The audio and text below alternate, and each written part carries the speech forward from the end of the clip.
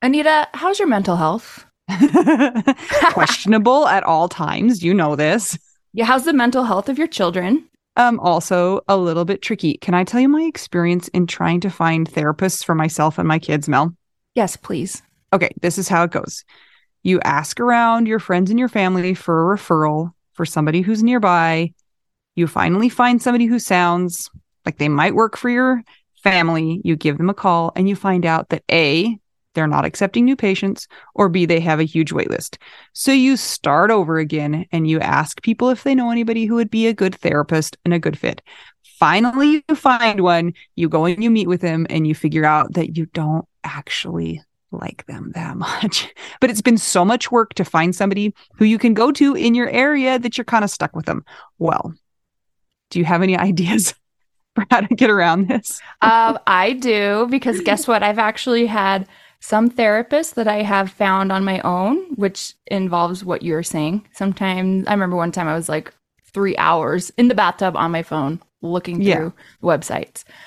I was such a prune at the end. But I have also had the experience with working with BetterHelp. And it was like, I don't want to say too good to be true, but because it is true, but it's like amazing because I was matched with my therapist within 24 hours. And you didn't have to go through all of that other ridiculous process of trying to find somebody. And here's the cool thing too, is if that person didn't work out for you, you can just switch and say, and it's not like you're committing to another years long search for somebody who you're going to jive with. It's true. And I lucked out, or maybe just BetterHelp is really good at matching people together because I never had to change my therapist. I loved her. Perfect fit for me. And I know that some of our friends have used BetterHelp and they've had to change therapists, and boom, same day, you can change. Easy peasy. You can ghost your therapist. Get a new one. I love this idea. BetterHelp is one of our sponsors. If you use our promo code trybetterhelp.com/WWDN, you get 10% off your first month. And we totally recommend it. Yes, get some therapy. That's trybetterhelp.com/WWDN. Hi, Anita. Hello, Mel. Blessed day to you. And a blessed day to you also. I think we should start all greetings like that now. Eat glass. What? It's from Schitt's Creek. Eat glass. Oh, eat glass. Okay, I just watched. I just watched a thing of Schitt's Creek where they were talking about the parents' reunion, not reunion, anniversary, and they said that. Have a blessed day. I really love that show. It's so funny. Pretty funny. You had a crazy week. Are you glad it's done? Tell us about it. Oh, yes. But everything actually went better than I expected. I know I've talked about this before, but I music direct for Michael Feinstein's Great American Songbook Academy program. That's a summer intensive every summer. And this year we did it online because thank you, COVID. And it went really well. So we did all the same things. I still worked with my students and did arrangements, and they performed, and we had really amazing mentors and guest artists work with them. So it was awesome. And I got to do it all while wearing pajamas. Yes. That is one thing you can thank coronavirus for, is ubiquitous pajamas. So, Anita, I posted a video that I made for that on our Facebook page, and like only 5 people have seen it. I don't think anybody cares. So funny. Mel showed it to me, and I'm probably the person who has watched it the most, but it's Lynn, who was on one of our episodes earlier, one of the first people we interviewed, in fact. She's on it, and it's Mel and Lynn, and it's a wonderful song, and it's hilarious. So you guys should go check it out, because it's really funny, and it's 2 widows. Support the widows, right? Support the widows. And also, those of you who have listened to us for several episodes at least know about our international contest. That was a big fail that we still have not gotten any emails about. And that would have been for Anita playing the clarinet. Well, now you can hear me play piano without having the consequence of Anita playing the clarinet. No offense, Anita. Whatever. I kind of think that you play the piano kind of good. That's what I thought. I was like, wow. Maybe Good job. It's all fake, though. Is it? It's not. I know it's not. Mel, do you actually work for the CIA? And your piano playing is just a front? And you're an international spy? Yep. How did you guess? I have a sense for these things. It's because you're a medical professional. I'm sorry. Actually, that does come into play because whenever I see a new patient, I always ask them what they do for a job. And when they pause for too long, I always think, oh, they're in the CIA, which is like our like secret spy people. I'm sure everybody knows what the CIA is, but maybe they don't. Or a drug lord. I never go there. I always think CIA. Never thought like drug cartel kingpin. So... But Mel, did you know that's our new family motto here? Speaking of drug cartels. We love drugs! That's right! Yes. Yeah, didn't you guys all start taking antidepressants? What's the situation? So it has been just a crazy week. Very emotional, very hard. I don't know. I feel like my kids have been inhabited by Satan. They are like attacking each other and fighting with each other and just like I am in over my head, you guys. Anyway, my kids' therapist has been kind of wanting me to get them taking some drugs, he calls it mood stabilizing medication, and I've been very hesitant to do that. But this week we kind of had to come to Jesus, so to speak. So I went to the pharmacy and we got drugs for everybody. Drugs for everybody. So we're going to see how that goes. Hopefully it will help with some of the difficulties we're facing. Yeah, that was my week.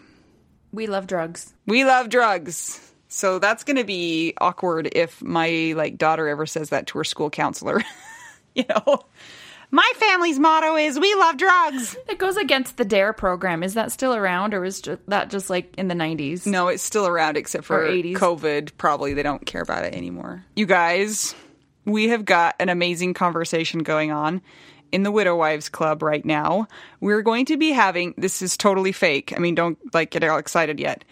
Sort of fake. We're going to have an international race. Everybody's coming to Mel's house. I didn't tell you that yet, Mel, but we're coming to your house. Oh, and we're going to have a race. And there's going to be 2 runners. And then there's going to be pom-poms and posters, cheese, bread, I think wine, champagne, cake. I don't know. What else, Mel? Is that what Karen's bringing from Canada? Karen's running, but I think... I mean, I can bring keto treats. You can bring what? Karen has a wine store. I know. So if you want to get in on this amazing conversation, we could use some cornhole maybe. You guys need to visit the Widow Wives Club. We're growing in members every day. It's stupid, but cool. Jennifer Steele can make the cake. Uh-huh. David's bringing the bread. Liz is bringing posters and champagne, I think. I can't even remember. Brittany's making pom-poms. Man, we have a multifaceted group. I know. I love it. I know. We're looking for an American cheesemonger, though. So if you happen to know one. Yeah, somebody find us a cheesemonger or a cheese artisan.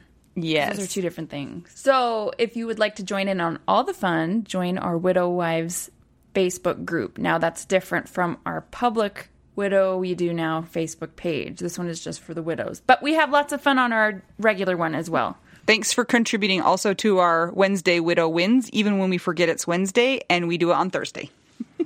Just pretend. Yep.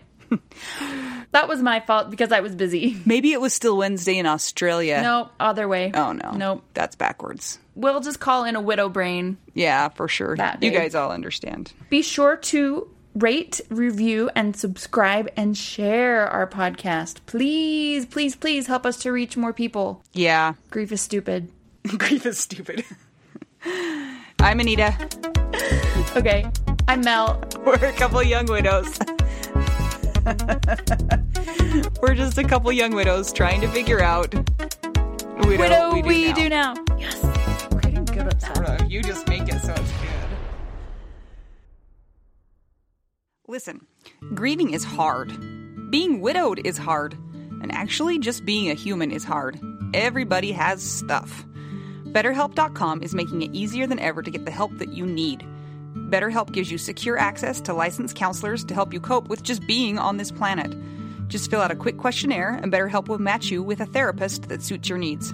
Our listeners get 10% off their first month by using the link betterhelp.com/WWDN. That's BetterHelp, as in help me, .com/WWDN. Go get yourself some therapy. Mel, I'm going to introduce our guest now. Are you ready to hear who she is? Yes, go. Okay. So this person is named Shauna Morrissey. And Shauna Morrissey happens to be my sister. So, hi, Shauna. Hello. Also, Shauna is a certified life coach. And so I thought it would be cool to have her come on and talk us through a little bit about what life coaches are and what they do and how it might be helpful for people going through grief. So, do you know what a life coach is, Mel?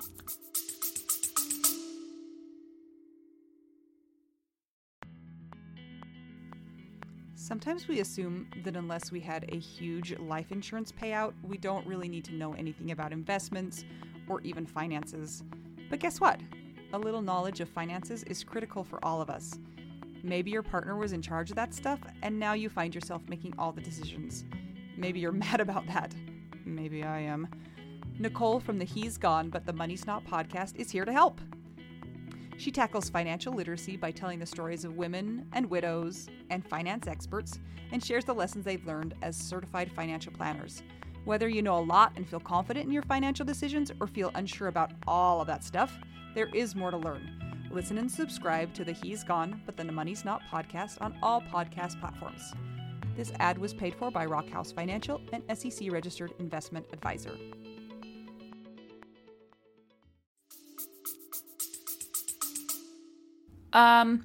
I've heard about them, but I kind of don't really know what they are. Yeah. Okay. So, in all honesty, the first time I heard the term life coach, I did a huge eye roll because I feel like life coach, same as health coach, is a term that's so vague that it means nothing. Like, what do you mean you coach lives? Like, what? That doesn't even make any sense, right? Anyway, so it has turned out to be a helpful tool, and I wanted to share more of it with you guys, or let her. Does that sound good? I'm excited. Yeah, I'd love to learn about what it is. So, Shauna, what say you to my eye roll? Well, first of all, I feel like this, I'll answer your question in a minute, Anita. Well, I wanted to say, I feel like this podcast was my idea because I said, I think you should do a podcast. And she was like, really? Because I have a friend who says the same thing. And I said, that friend is really smart because she agrees with me. That's true. I wanted to do it, and I talked to Anita about it, and she was like, and then months went by, and then she came back to me with a new perspective. Tell us why. I was just trying to figure out, I was like, what do I do with this? You know, there's like this point where you try and make meaning and you try and like do something with it. And so I was talking to Shauna about it, and she's like, well, I think you need to make a podcast. And I was like, that's so weird because Mel said that too. And she was like, well, Mel's right. So that's how this all came about. Thank you for validating me. You're welcome. I'm good at that. Except for not when I'm life coaching. You could ask Anita. Before we actually get into the meat and the bones of this, please tell us some embarrassing stories. Go. At least one. Well, where do I even start? Like, Anita's whole life is hilarious. That is what is so great about her, and that so many people love about her, is that she's kind of a crazy lady. Like, almost everything she does is crazy. But a wild child. But I'll tell you, when we were growing up, we weren't sure if Anita was going to make it in the world because she just had some interesting ways of being that we didn't know if that would translate into a functional adult. I mean, to the point, we used to share bedrooms, and every 6 months we would switch bedrooms so that one person could have their own and the others could share. And when it was a turn for anyone to share with Anita, they threw such a fit that finally Anita just moved into the family room. And we had like these food storage buckets, and she made herself walls with the food storage buckets because she felt like that was a place where she could belong. And nobody would bother I had an area. I called it my area. She had an area in the basement. And I didn't choose to move out. Kaylin kicked me out.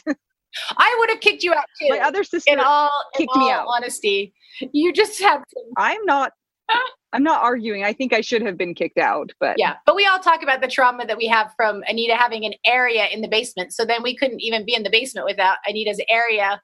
The reason that she was kicked out of the bedrooms was then moved to the area. Oh gosh. So it's like a wonder that we survived our childhood. But and that I'm a functional human adult. Are you though? No, she's not just functional, but she's incredible. Comparatively speaking, yes, I am, Mel. You are a medical professional. Yeah. She went to school and she has a doctorate degree. I don't know if your listeners know that you have a doctorate degree. Oh, I bet they don't know that you are a medical professional. Yes, we've said that before. I know, I'm being facetious. Oh, okay. I was like, now. Do you even listen to the podcast, Mel? No, never. Yeah, I knew she was a medical professional from your podcast, but I didn't know if you guys were, getting some leverage out of her, doctorate. No, we have not really said the words doctorate yet, so well, I'll push that. I only have a master's, so I am in her debt. I know. What is your master's? You're the worst. Jazz studies. Oh my goodness, that's so cool. I know, it's such a not helpful degree, but it doesn't matter. For my bachelor's is in jazz composition, and my master's is in jazz studies, which is just performance and comp. Shauna has a master's degree too. I also have a master's degree, and it's not in life coaching. What is it in? My master's degree is in history. Wow. And not just history. Well, environmental history. History of science, yeah. Which nobody knows what that even is. Wow. I didn't know that was a thing. That's so cool. I mean, a program. I know it's a thing. It totally is. But okay, Shauna, answer the question. Okay, so the first thing I want you to understand is that life coaching is not a regulated industry. So in other words, there's no such thing as accreditation in the life coaching world. And accreditation is what makes things a little bit more official in occupations or in schools that are regulated by, some kind of a third party, that maybe doesn't even stand to gain anything or benefit anything, financial. So when someone says they're a certified life coach, it means they went to some sort of training and they completed the requirements of that specific program. So the program I went through was called, the program I went through is at the Life Coach School. And in that program, certification is pretty involved. It takes place over a year. And when you've completed the requirements, the certified coaches are eligible for some pretty awesome ongoing support and some continued education.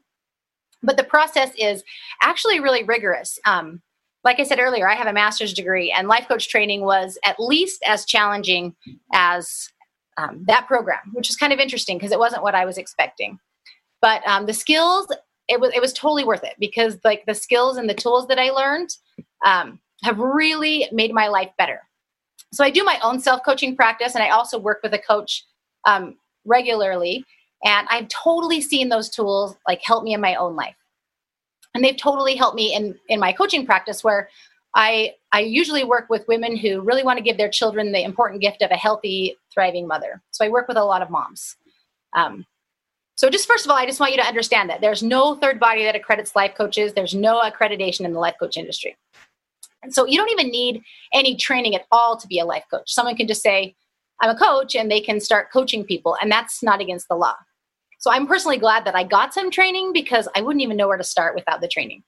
But because there is no regulation in the life coaching world, that's why I think it gets a bad rap sometimes. And I think that's why Anita has, or she had some reservations about it, because you really just don't know what you're going to get when you hear the term life coach. So are there different kinds of life coaches? Okay, so if you're considering working with a life coach, I totally recommend that you decide what kind of coach you want to work with. So many life coaches do what I would call accountability coaching. And that's really what most programs teach you how to do. So you would come to a life coach because you wanted to lose weight, or maybe stop drinking or manage your calendar and your schedule. And so when it comes right down to it, what the life coach does is help you to develop an eating plan or an exercise plan, or maybe a detailed schedule. And then you would report to them, and they would hold you accountable to that plan. So that can be a very effective way to help you to overcome some things you're struggling with or to accomplish some big goals. But like if accountability is the end of the coaching, then I feel like there's a big piece missing because you aren't really getting to the cause of the problem, like whatever that problem is. And so the school I went to, the life coach school, they have kind of a different philosophy called causal coaching, where we really seek to understand the root cause of the problem. So if you think about like somebody who has a broken ankle, the doctor might give them some pain medicine, to deal with the pain. But who knows if the ankle would heal properly. But if the doctor were to like take some x-rays and look at the ankle, maybe even set the ankle, which would probably be more painful right at first than just giving you pain medication and just seeing what happened, then the doctor would know, okay, we need to set that ankle because the x-rays would show that the ankle needed to be set. And then the treatment will get right to the cause of the pain, the broken bone. So causal coaching is really an effort to get to the root cause of emotional pain and to process it and work through it. And the coaches that were trained at the school I was trained at, they have some really effective tools to do this. I have a question. So if you were to recommend a life coach for me or a style for me, what would you recommend? So it totally depends on what you were wanting that life coach for. Is this, to deal with the grief that you're experiencing, or is it because you want to set some big goal, or is it because you want to lose weight, or, hold you accountable to your schedule? Like, what is it you're wanting? That makes all the difference in the world.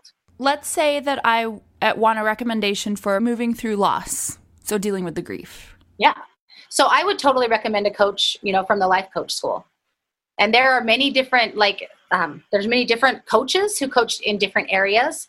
And any of the coaches can coach on any area. That's one thing that's really great. We coach from something called the model, and that model is used to solve any problem or just to gain some awareness over where that problem is coming from and understand, the thoughts and emotions involved. And so I would definitely recommend that you would find a coach from the life coach school. So one question that I have is I'm 38.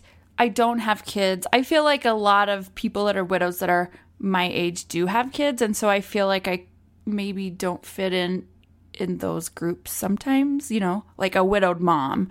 I'm just like a single person that's widowed and I'm tired. You're not tired. Yeah.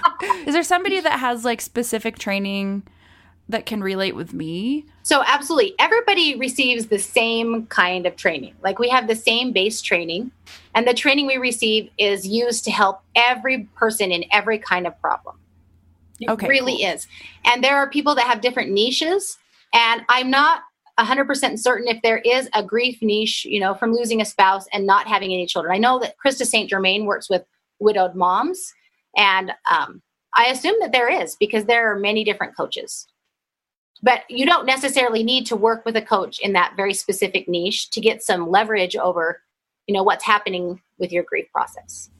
So it's like therapy. Like a therapist doesn't necessarily have to be in my same situation or have my same life problems to help me, right? So you're the same kind of thing? Yeah, it's similar. Sense? Yeah, it's absolutely similar in that way to therapy. Life coaching is not therapy, though. Okay. How is it different? So life coaching and therapy are like two different animals. There are amazing benefits to both, and there's appropriate situations for each, but they're not the same. And I don't see them as competing at all. They really complement each other, and there's definitely some overlap. I've been to several therapists attempting to work through my grief after Jason died. So I'm speaking from my own experience, and that's really the only place that I can speak from. But in my own experience, therapy kind of gives you a safe place to sort through and like tell your story over and over again and really process it and come to terms with the reality of it. I remember, and maybe Anita will remember this too, but when Jason died, and she called me that night, and she said, I totally remember the words. She said, "Jason died tonight." And my response to her was, "No way." Do you remember that? Yes. And I think you laughed at me. I thought I was joking. I thought she was joking. And looking back, like that doesn't even make any sense to joke about something like that. But I was having a hard time coming to terms with the fact that it had really happened. Like even after seeing Jason at the viewing, I really struggled to process and accept that it was real, that it had happened. And I feel like I bounced back and forth between like just numbness and just really intense emotion. And that's coming from me. Like, I'm a grief civilian, but that was my experience with grief. And I understood it intellectually, but I didn't really believe it was real. And so my experience with a therapist was that telling my story and talking through it really kind of helped me to embrace that it was reality, like come to just accept it. I think therapy really helps people who have like traumatic things happen in their lives to really get back to kind of a baseline of functioning where they can kind of start to do things on their own again, like to-do lists and maybe going back to work. I know that I came to a point in my grief process where I felt really frustrated though. And I was like, what am I supposed to do now? Like, what next? How do I move forward? And I specifically remember saying those words, like, I need some tools. Like, I understood that I needed some tools to help me manage my thoughts and my emotions that would help me move forward. And that's what I found when I hired my first life coach. So the kind of life coaching that I do is more a focus on the present and the future. We do some work on the past, but only really on how my clients are thinking about the past, because it's the way that you're thinking about the past that affects you today. And so there's so many different ways you could think. There's so many different ways you could choose to think about the past. And a life coach really helps you to refocus the past in a way that is useful to you as you move forward. And I think it's especially useful in situations where there's been a loss, because people are probably constantly like telling you how strong you are. I know as I've talked to Anita, she says that people are always telling her how strong she is, but that she doesn't really feel strong and she doesn't really know, what comes next. But she really sees, some potential and hopes that there's something more in her life. So I feel like as life coaches, we really don't talk so much about the past events. We don't really spend a lot of time there, but we're really more focused on the present and the future and really helping you create the life that you want. So life coaching, in my experience, it really provides tools for you to manage your thoughts and your emotions and help you take your life to the next level. It's not really about, diagnosing problems. It's really more about working with a, mostly normal, healthy, functioning mind. And it's really not so much telling your story over and over again. Therapy for me was like hearing someone tell my story over and over again, like they were trained in the questions to ask and really were able to help me to find some perspective and healing and really come to accept that it had happened. But coaching was more someone helping me to leverage my thoughts and my emotions to move forward. And I don't mean like to move on, because I don't like that terminology, but to really just move forward. So I think like coaching and therapy can both be very useful. And I've worked with clients who've done both, coaching and therapy. I've worked with clients who've done therapy in the past. I've even worked with some that are doing therapy right now. So there's some overlap between coaching and therapy, but they definitely are not the same thing. So Shauna, when you have a potential client contact you, what do you tell them as far as what a life coach can do for them? How do you explain what your services are? That makes it sound bad if you say services. My service. What are your services? Your services. Well, what's interesting about that is I have not had anybody contact me that was not already very familiar. I've had nobody contact me. I have nobody to help. Yeah. I have never actually had to try and sell it to anybody, because people that contact me already know the value of it. They've been familiar with it in one form or another, and really have just come to me because of my specialty in working with moms. I see. And so they know what it will do for them. And really what is so interesting, and it's almost counterintuitive, what it does is that it helps us to recognize that our thoughts create our feelings and our feelings fuel our actions, but that our thoughts are optional. And so the interesting thing is I start to work with women is that they think that because thoughts are optional and our thoughts are creating our feelings, is that they should always choose a thought that makes them feel good. And actually it's so interesting that you bring that up, because it's so relevant to grief. I feel like it's so relevant to grief because there is something in the back of our mind somewhere that is telling us, or it's an expectation that we have, that we're supposed to be happy all of the time. That negative emotion is somehow a problem. Like there's something wrong with it. So when you say that people already know, the people who contact you already kind of know what a life coach does, the life coaching that you're talking about is the same life coaching that people may have heard about in the popular podcast right now, what is it? Better Than Happy, Jody Moore's podcast. And then what's the one that Brooke Castillo does? The Life Coach School podcast. Okay. And then you mentioned Krista St. Germain, which some listeners over with, and she does life specifically widowed parents. So it's the same idea as what they do, right? Yes. In fact, I went to the school, the Brooke Castillo's Life Coach School. That's her podcast, is a Life Coach School podcast. That's the school that I attended. And so that is the coaching I've been trained in. And actually, Krista St. Germain and Jody Moore also have that same certification from that same school. Absolutely. So oftentimes you're exactly right. Like, people will listen to those podcasts, and neither one of them, I believe, I'm not 100% sure, do individual coaching anymore. And so people will look for a coach maybe in what they're looking for and the area that they're looking for help in. And so generally I just work with moms. Okay. So if you were to, so now we've kind of introduced our listeners to what a life coach in general does. What do you think a life coach can do for people in our situation? How do you think a life coach can be helpful for somebody going through grief? What takeaways would you give us? You know, this is something that obviously you can spend a long time. You can spend a whole podcast just on this topic.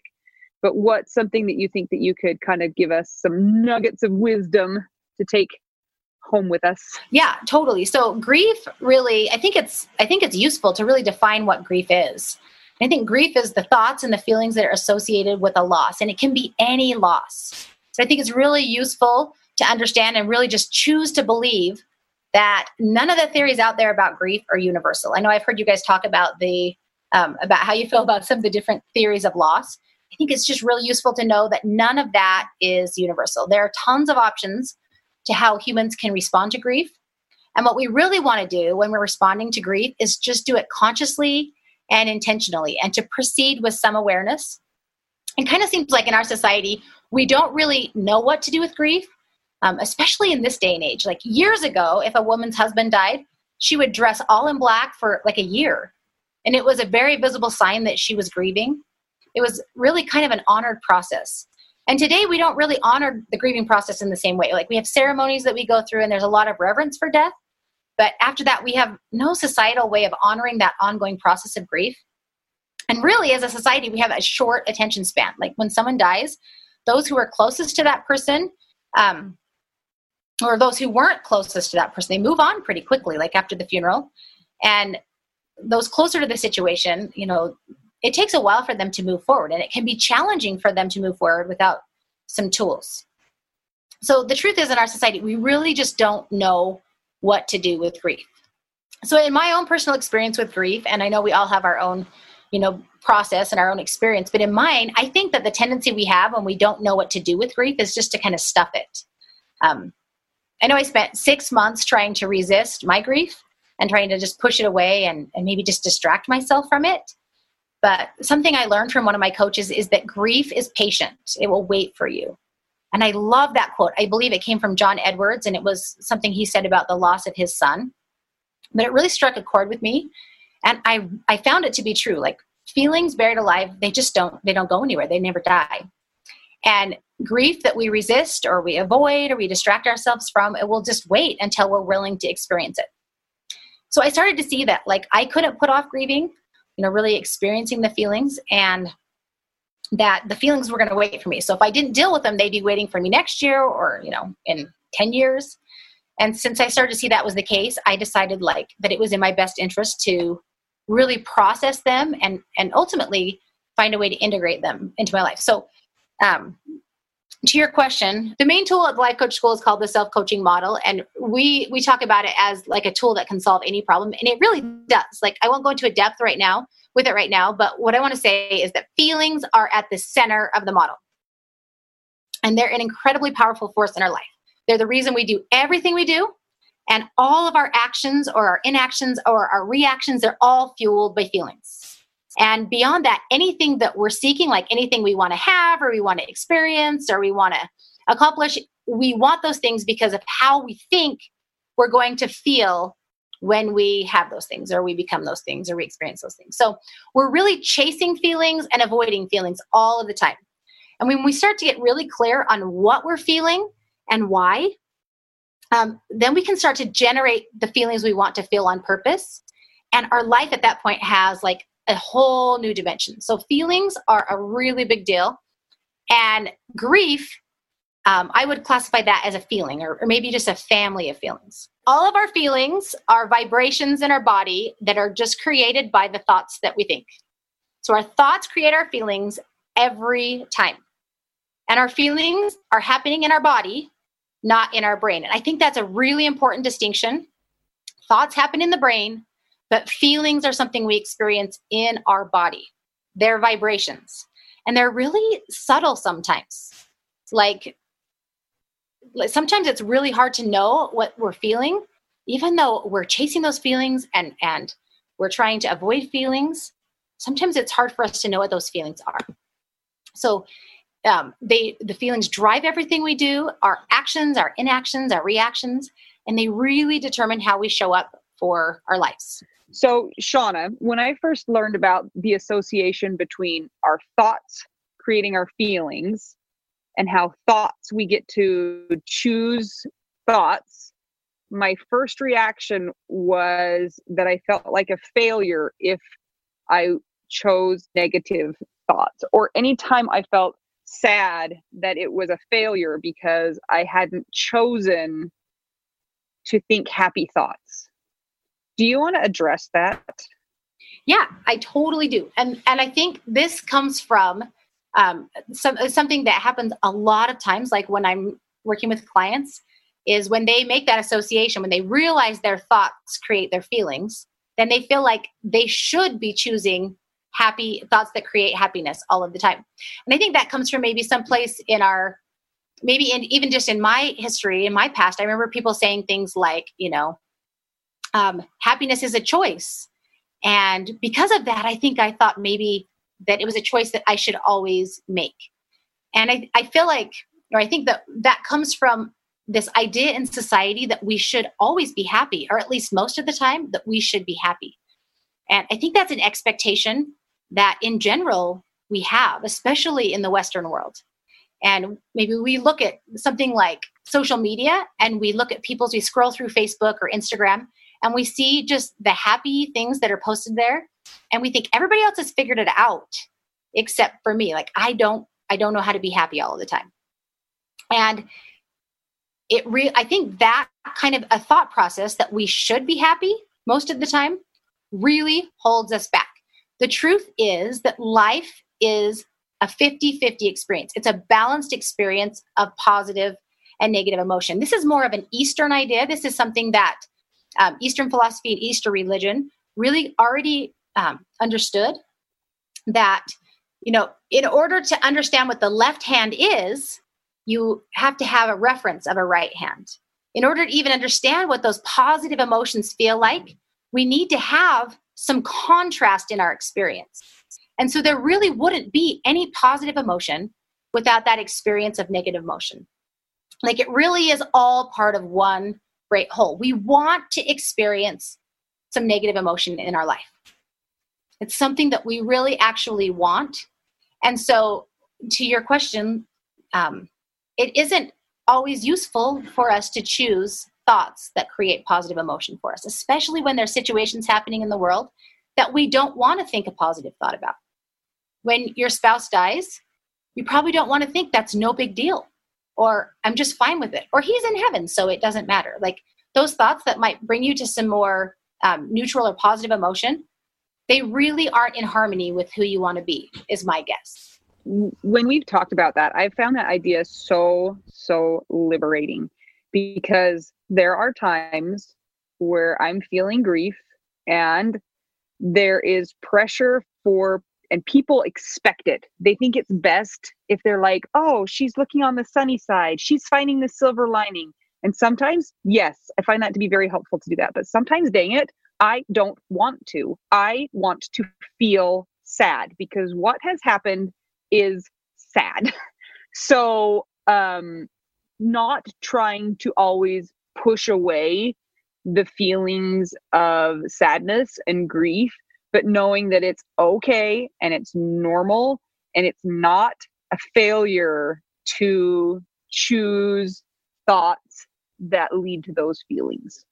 I would even go so far as to saying it's not just not a failure, but that's exactly what we want, is that full experience of life with some positive and some negative.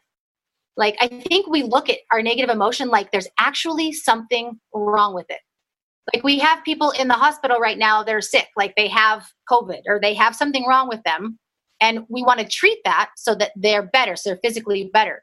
I think sometimes we look at our negative emotion or our grief in the same way, where we look at it like this is something wrong that needs to be solved, instead of this is just the human experience and it needs to be allowed. I love how you put it, because actually when you said that, and like Anita said, it's liberating. I also feel like relieved when I hear that. It's like, oh yeah, 50-50. Well, that's way more doable than, well, you're supposed to be happy, of course, 100% of the time. That's like not even manageable. But even something like, well, you should be happy like 90% of the time. And so that way you have 10%. Like, I think having it an even 50 helps me feel better, that it's okay to feel what I feel. Even though intellectually I know that it's okay to feel what I feel, that just helps kind of support that. And also probably speeds up the healing process as well, right? Like you were saying, like grief is patient, so it's going to be there if you're resisting it or not. It's totally going to wait. It will wait for you, for sure. One thing that I thought of when you were saying that is that just in the process, when we're talking about the process of grief, I think sometimes when we hear that it's a process, or even when we're in the middle of it, we think that it is some linear thing where there's steps and then it's going to just end. We're going to be done with it, right? We think it's a process where there is an end, there's an end goal. And I don't think it works that way. And I think thinking about it that way isn't really useful. It gives us this expectation that we're going someplace and there are certain thoughts and feelings that cannot come there with us. Like when you get to the place where you're done grieving, you're suddenly going to be okay that your husband passed away. That you'll just be okay with that. And I don't think that's useful. I think that the truth is that you can get all the way to some post-traumatic growth. You can get to a place where you have, an increased sense of purpose and of satisfaction, and still be sad that your spouse passed away. Still wish that had not happened. And so I don't think the grieving process is us going to a place where we have all this positive emotion about, or even just positive thoughts about what happened. And I think as we look at the grief process, we have to recognize that we can totally thrive.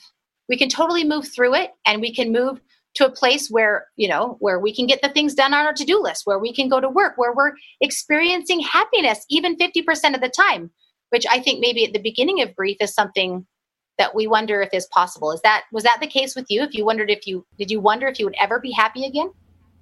Yeah. And actually when Anita first contacted me and we were talking, she's like, please just tell me that like I will be okay. But I was in the type of mindset where I was like, it super sucks. Like, I'm so sorry. Like, I'll just be here for you. And she was like, but I just want it to be okay. But I think, yeah, it's like, especially initially after something traumatic happens, you're just like so shaken up. You're so confused. You're vacillating between like, that did not happen. That's not real. And like, wait, this is real. Like you were talking about earlier, Shauna. And your brain is just so scrambled that you just want to feel better and you just want it to stop and you don't want to process. You're tired. Processing makes us tired. So definitely it's like, and as the grief process goes on, then you have to sit with these things and then you're like, okay, this is going to be something that's going to be with me my whole life. Yeah, I was going to speak to that because I also don't want people to think that it's like this horrible thing forever either.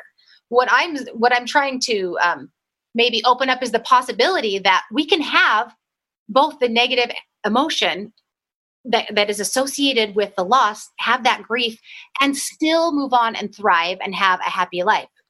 And I shouldn't have said move on, move forward and thrive. Right. And experience a lot of happiness. And one thing that I wanted to say too, when you were talking about being exhausted, is that it is exhausting work. Grief can be exhausting work, but there's two things that I would speak to there. And the first is that there's something called the dual process of grief. What it says is it's actually really healthy to take a break from all of the work that grieving is. So grieving is like mental and emotional work. And it's not something that is sustainable long-term. Like you can't just grieve endlessly. And so it's really useful to take a break from grieving. And so to find some activities that help you to rest, whether it's watching Netflix, or for Anita, it's exercise and running. And for you, it's probably watching Netflix. And watching Netflix. Both. And for you, Mel, it's probably maybe being creative and creating some music. I don't know. There are different things that we can do that really give us a break from the process of grieving, knowing full well that we're going to come back to that work again. So it's almost like oscillating back and forth between, taking a break and working on the grief process, really being part of that grieving experience. So like in coaching, we generally, we have a tool that we talk about, which is called buffering. And the tool is actually working to eliminate buffering from your life. And buffering is anything you do in response to an urge, but it's also often used for us to escape feeling an emotion we don't want to feel. So an urge like punching somebody? That could be the urge. Yeah, you could buffer by, violence. People do it. You could buffer by I personally like to eat gummy bears. Like I like to buffer by eating my feelings. But people do all kinds of things to buffer. They eat, they drink, they overwork, they may over-exercise, they may use pornography, they may use drugs. There's a lot of different things that people use to numb their feelings. And in general, in coaching, we try and work through our thoughts and our feelings in healthy ways that don't have those negative back-end consequences. What's so interesting about grieving is that dual process of grief almost gives you permission to use something to what we would call buffer, but really to take a break. And so what you want to make sure is those things that you're using to take a break don't have negative back-end consequences. Like you could choose to garden, or you could choose, to bake, or you could choose to practice your piano or exercise if it's not causing you some negative back-end consequences, like you're not getting stress fractures in your foot because you're running 100 miles a week. You know what I'm saying? So like responsible management. Yeah, responsible management. Really, it's just, I would call it, what is the word that I would call it? So just coping mechanisms. Some coping mechanisms that are healthy and that really give you an opportunity to just take a break. Now, on the other side, though, when we're talking about grieving, it's so important that we do address the grief, which means we're willing to experience it. We're not pushing it away. We're not resisting it. We're not pretending it didn't happen.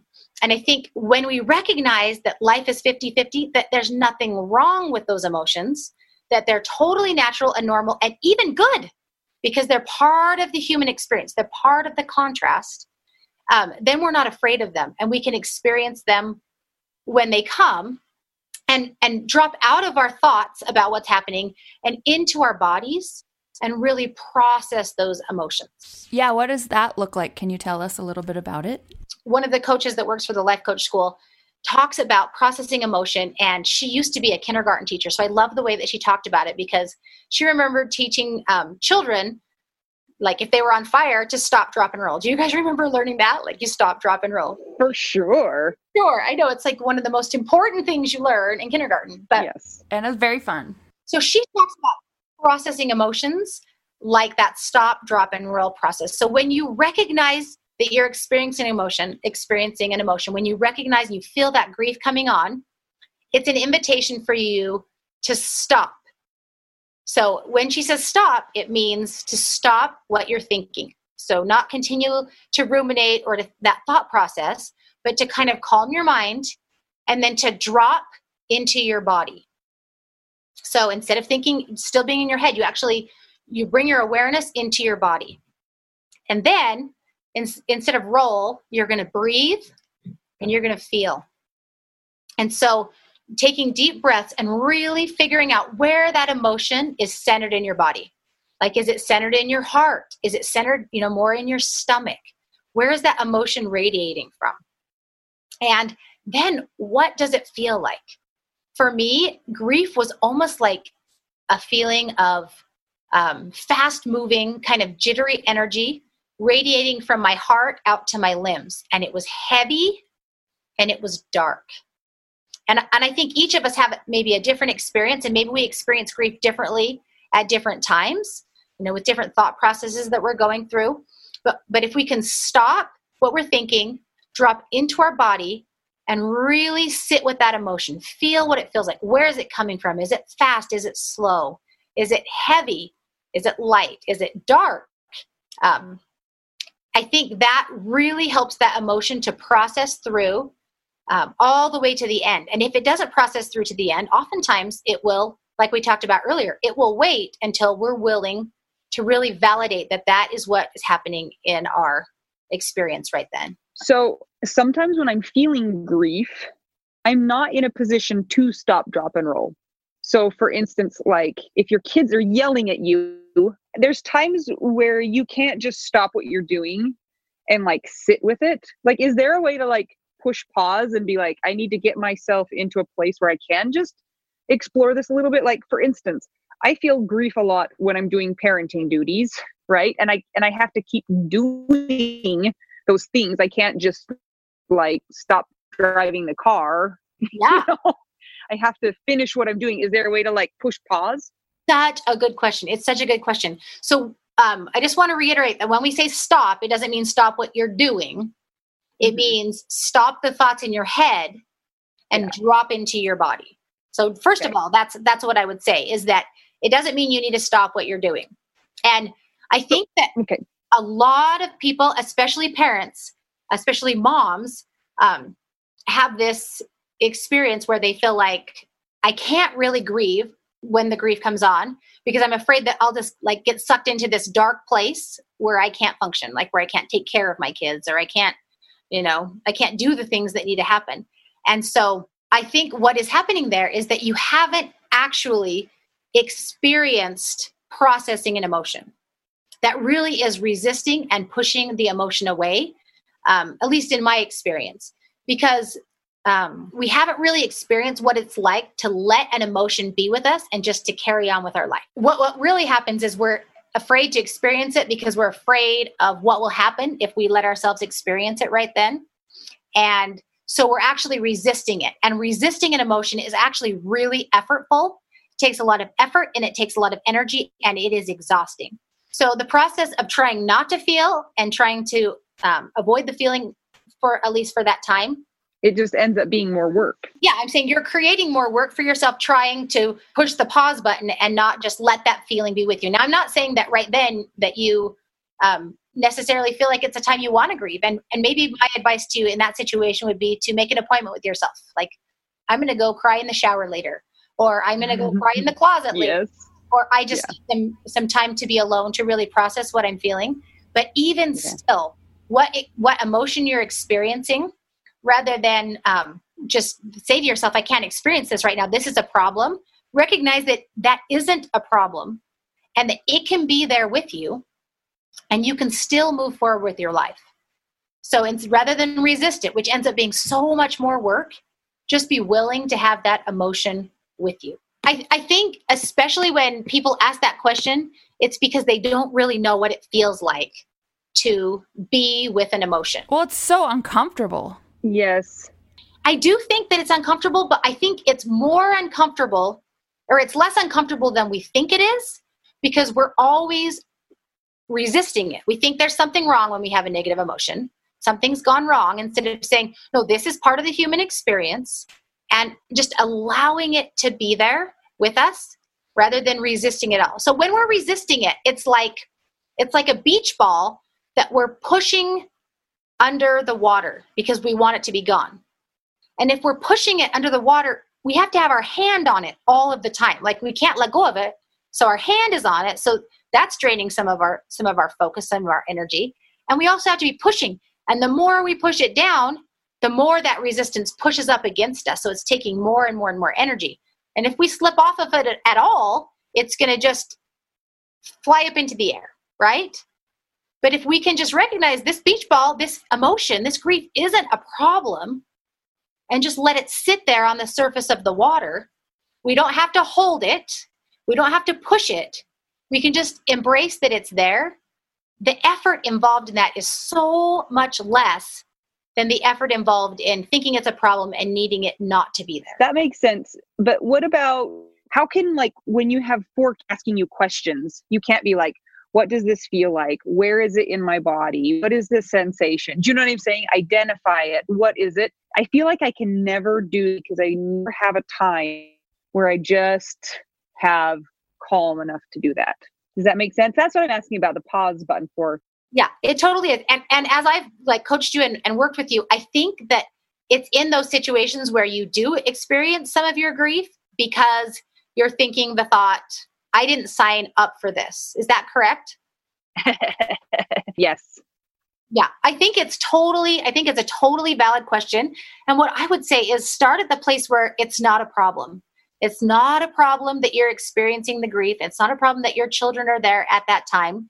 And make an appointment with yourself to come back to that grief. And that doesn't mean that you're resisting it and pushing it away, but more from a place of willingness to experience it. I'm willing to experience it. I'm all in, and I'm going to come back to it when I can. I think that's a very different feeling than I can't do this right now, and I have all these other things to deal with. From that place where it's almost like a little bit of self-pity, a little bit of, I think that just really builds, it exacerbates the frustration, the negative emotion that you're already experiencing. So I think just to drop into that place where you're like, I'm willing to have this grief. I'm willing to experience. I'm willing for this beach ball to just sit on the water with me. And I'm going to carry it with me while I take care of my kids to the best of my abilities, do the best I can. And I'm going to come back and revisit it when I can. That brings me to a point, and that is the difference between therapists and life coaches is that life coaches are mean and therapists are nice. Okay. And this is what I mean by that. So therapists are all about validating your feelings, and life coaches sometimes make you accountable that you are the cause of all of your own problems. Super irritating sometimes, but also very true. Yeah. And also very liberating and really empowering, because if you're causing the challenges you're experiencing, you can also make them better. You can leverage those same thoughts and emotions that have been driving you in ways that aren't useful to really propel you toward the life you want to live. And so, yeah, it's like we talked about the broken ankle at the beginning. Setting that broken ankle can be more painful than just taking medication. But when we really come to own our thoughts and recognize they're totally optional and that they're the cause of all of our feelings, then we can start deciding what we want to create in our lives and what kinds of thoughts and emotions are going to empower us and drive us to get there. Always remembering that life is 50-50, that there's nothing wrong with the negative emotions, that in fact, they are so important. They're such an important part of the human experience because we need that contrast. I was thinking about, because we were talking about your children just then, and I was thinking that about like your children grieving and how your grief affects theirs a little bit, just because I was thinking that the whole idea that negative emotion is bad or there's something wrong with grief, if we're not willing to experience our grief, then the message we're sending our children is that they can't either. The emotions that you're experiencing, they really are there. And if you pretend that they're not there, like the message you're sending to your children is that grief is a problem and that they need to do the same. They need to push it down, or they need to hide it, or they need to pretend to be happy, or, they need to not process and experience those feelings. But I feel like when we're grieving openly, when you're willing to really share the grief that you're going through in healthy ways, and even in any way that is real for you at the time, it gives your children permission to do the same thing. I don't know. Do you have any thoughts about that? I just think that I yell a lot, and that's bad. So that's all I have to say. Okay. Well, so maybe we don't put that in there, but I was just thinking that. I want to put it in. It's real. Yeah. Because I feel like some of that yelling is in your action line, and that yelling is being driven by certain emotions. I don't think the yelling is being driven by like clean pain or by sadness. What is the yelling being driven by? Anger, frustration, a feeling of loss of control. of being in over my head. So what's that all about? Why do you feel angry? Because my kids are jerks. They're pounding on the door right now. Sometimes when I am bedtime for me, and I've talked about this before, it's like awful. And often I will think to myself, I didn't sign up for this. I didn't sign up to have to do this by myself. When was the last time that that happened, when you were in the middle of bedtime? Last night. Okay, so tell me the specific, just the facts of last night when you're putting the kids to bed. My kids did not go to sleep, one of them, until 11:30. Okay. The other 3 did. So one of the children was awake until 11:30. Okay. Uh-huh. Is there anything else about that situation that was just very factual? I have 4 kids. Okay. Bedtime is usually at 8. Okay. My sister-in-law had started the bedtime process, and I took over halfway through, and they were not asleep when I took over. And what time did you take over? 9:30. And the one who didn't go to sleep till 11:30 ended up in my bed screaming and crying. Which kid was that? Number 3. Number 3. Our minds are binary, so we think it has to either be like the one end of the spectrum or the other end. Like we have to think a thought about grief that makes us feel like it's just okay. Like we have to think a thought about your husband dying that makes it all just fine. Like we feel happy about that. When really the truth is that it's not either end. It's not that we think thoughts that make us feel completely happy and blissful about a situation where our spouse has passed away, but we also aren't thinking, we're also trying to get to the point where we're choosing thoughts that are the most useful thoughts for us in the situation, especially to take us where we want to go. And Anita and I have talked about this quite a bit in some of the coaching sessions that we've done together, because she has some different thoughts, none of which make her feel fantastic or amazing or positive emotion. But the different thoughts that she's thinking take her different places. And that's really the magic of the model, is that we can put a thought into the model and see what the result of that thought is. And so, Anita, do you mind if I share some of the thoughts that we've worked through and maybe some of the results that come from those thoughts? I don't know, Shauna. I'm a very private person. Yes, of course. Okay. So some of the different grief thoughts that we've worked through together are, one of the thoughts was, I really miss Jason. And so when you think the thought, I really miss Jason, and we know that our thoughts create our feelings. And so when you think the thought, I really miss Jason, how do you feel? I feel sad, and I feel like I miss him. I feel lonely and like I've lost something. Yeah. And that sadness is like really clean, cathartic pain. That's very healthy pain. But it's intense. It's not pleasant. Yeah. For sure. Yeah. Certainly not pleasant. In fact, like what does it feel like when you're missing Jason? It feels like somebody has scooped all of my insides out, and I'm just a hollow insides with nothing inside of me. And is there any movement to that feeling, or is it just a hollow feeling? It just feels like a vacuum. It feels like there's nothing in there.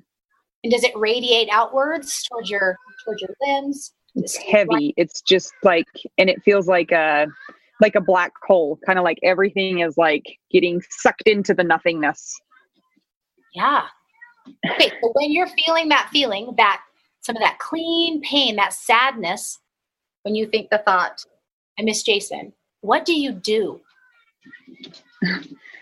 I can't talk to you right now. Go away. I heard you. You want me to make you some chocolate milk and some popcorn, but I can't do that right now, okay? In a few minutes, okay? It makes me want to pull people closer to me, show them how much I love them, make them know that they're important to me, and I want to surround myself with the love of especially my kids and my other family members. Yeah. And so I'm feeling it right now. I think it's really interesting that you're coming from a thought I miss Jason, that makes you feel sadness. And yet that sadness brings you to a result that you really want, right? You really want to enjoy the people that you have. You really want to pull them closer to you. You really want to have that experience of really enjoying the people that you have with you, enjoying your children. Right.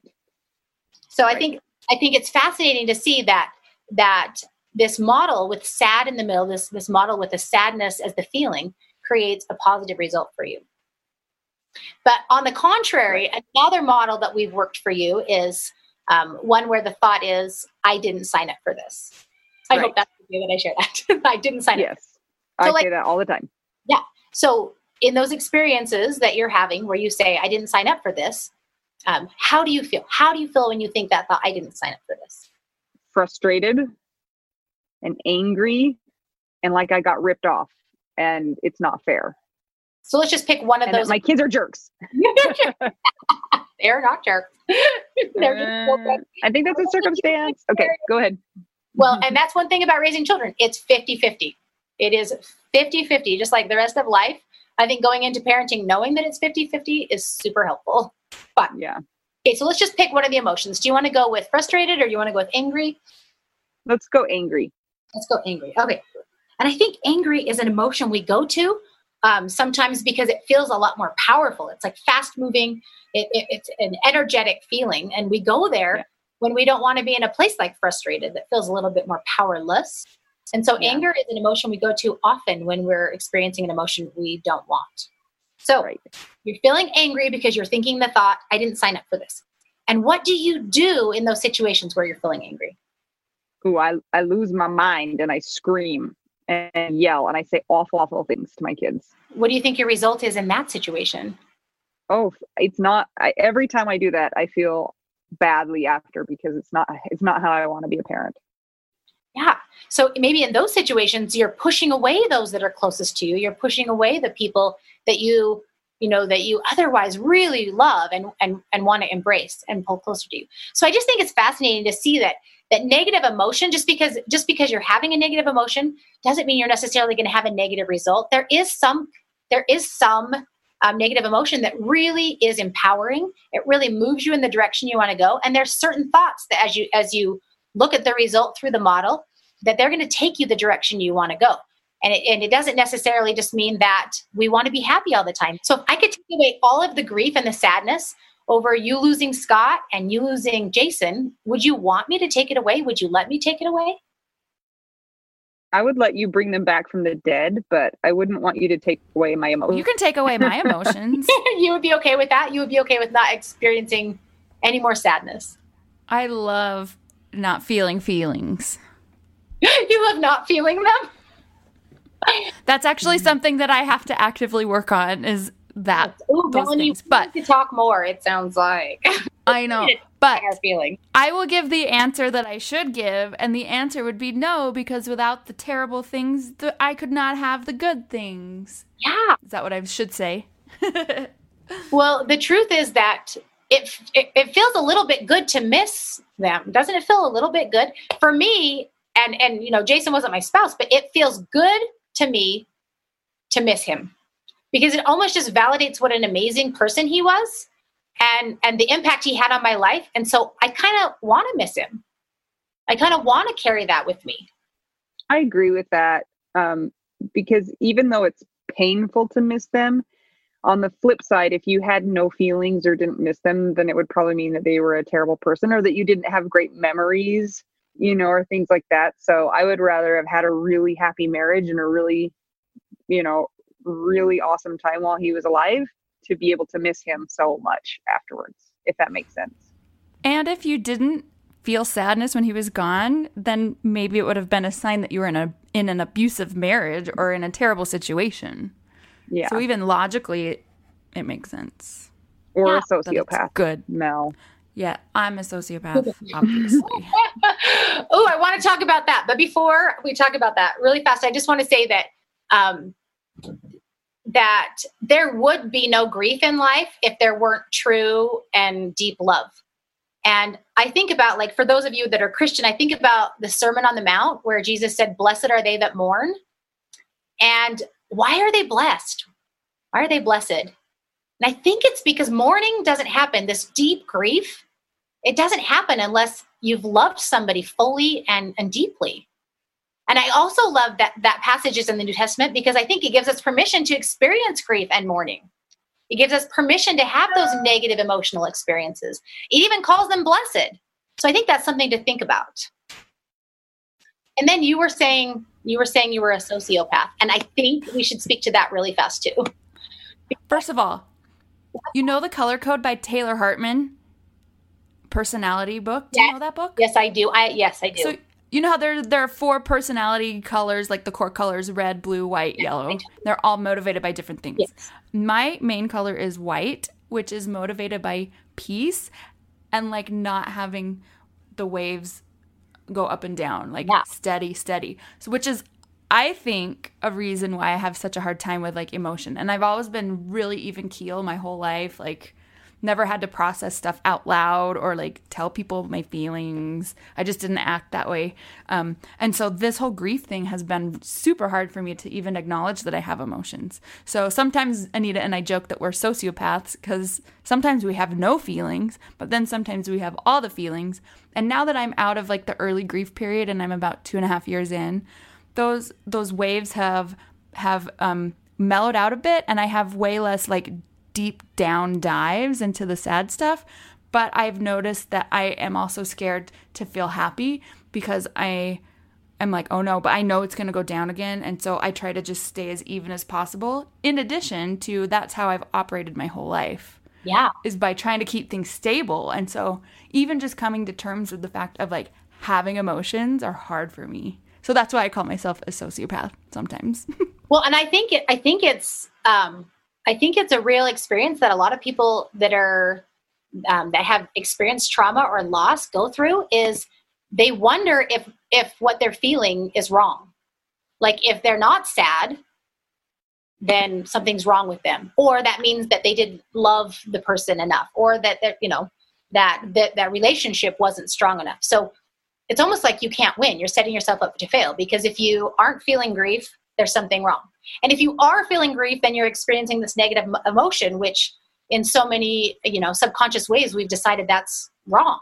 Like that's bad. We don't want to go there, where there's negative emotion.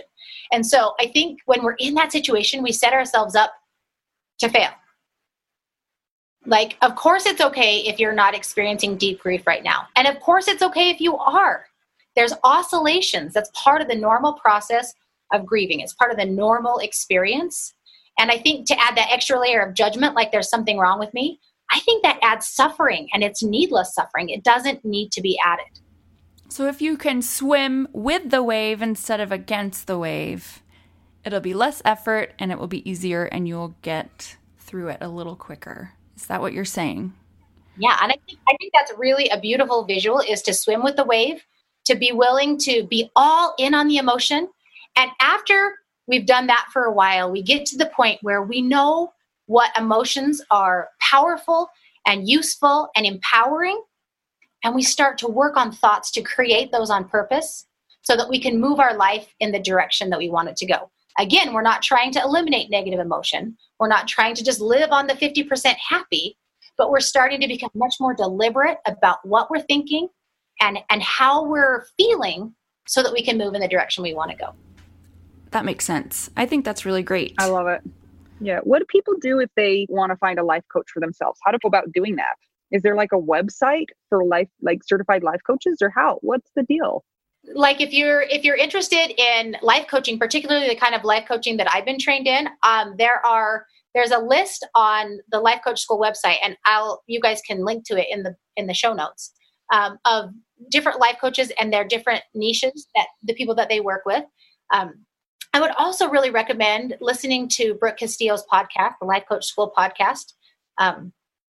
Again, I've talked about Krista St. Germain. She talks specifically about widowed mothers, and she has an amazing group coaching program that would be a great place to start. She also has a podcast.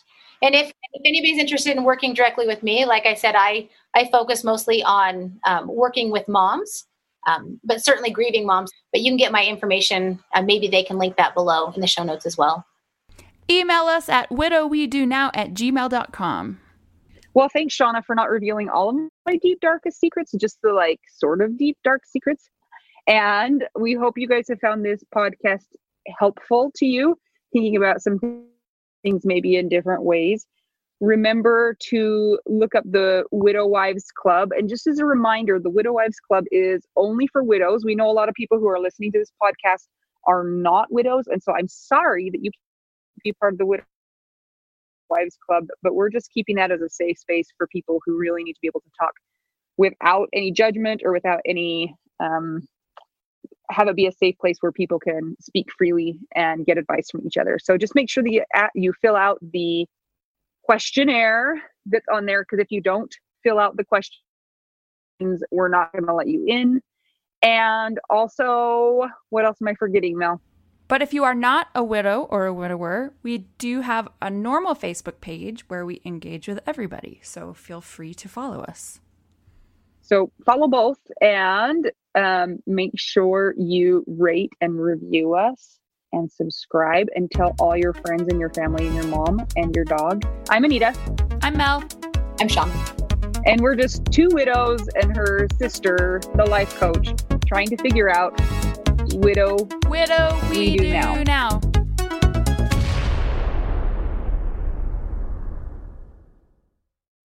This is my favorite thing to discuss with you. Tell me, what is it? One of my favorite things. I do enjoy tacos and cheese and dogs. This is about how you cannot pay hundreds and hundreds of dollars for a phone plan, especially when you're a widow, your person is dead, you might have kids, you might need another option, and you just want your phone to work, you want unlimited texting and service, and you want it to be like $25 a month. It blows my mind that they have plans that start at $15 a month. That is so cheap. And the cool thing is it uses other 5G networks, and so you don't have to pay extra for that, and you still get great service. Yep, Anita and I have traveled all over, and I have used my phone. So I highly recommend it. And my mom's even on it. When my dad died, we put his phone down to the cheapest plan, which is $15 a month. And I think my mom's on the $20 a month plan, and it's so worth it. It's so much cheaper than what we were all paying before. So I highly recommend it if you're on a budget or not. Who cares? Ryan Reynolds is in charge of the company, and they send you free stickers with Ryan Reynolds temporary tattoos. It's kind of the best. So if somebody wants to sign up, what can they do, Anita? Go to trymintmobile.com/WWDN. Seriously, you guys, such a great idea. Save yourself some money. And if you're worried about losing data or having any changes with your phone, not going to happen. They walk you through it. Everything's fine. It's the easiest process of all time. Again, that's trymintmobile.com/WWDN.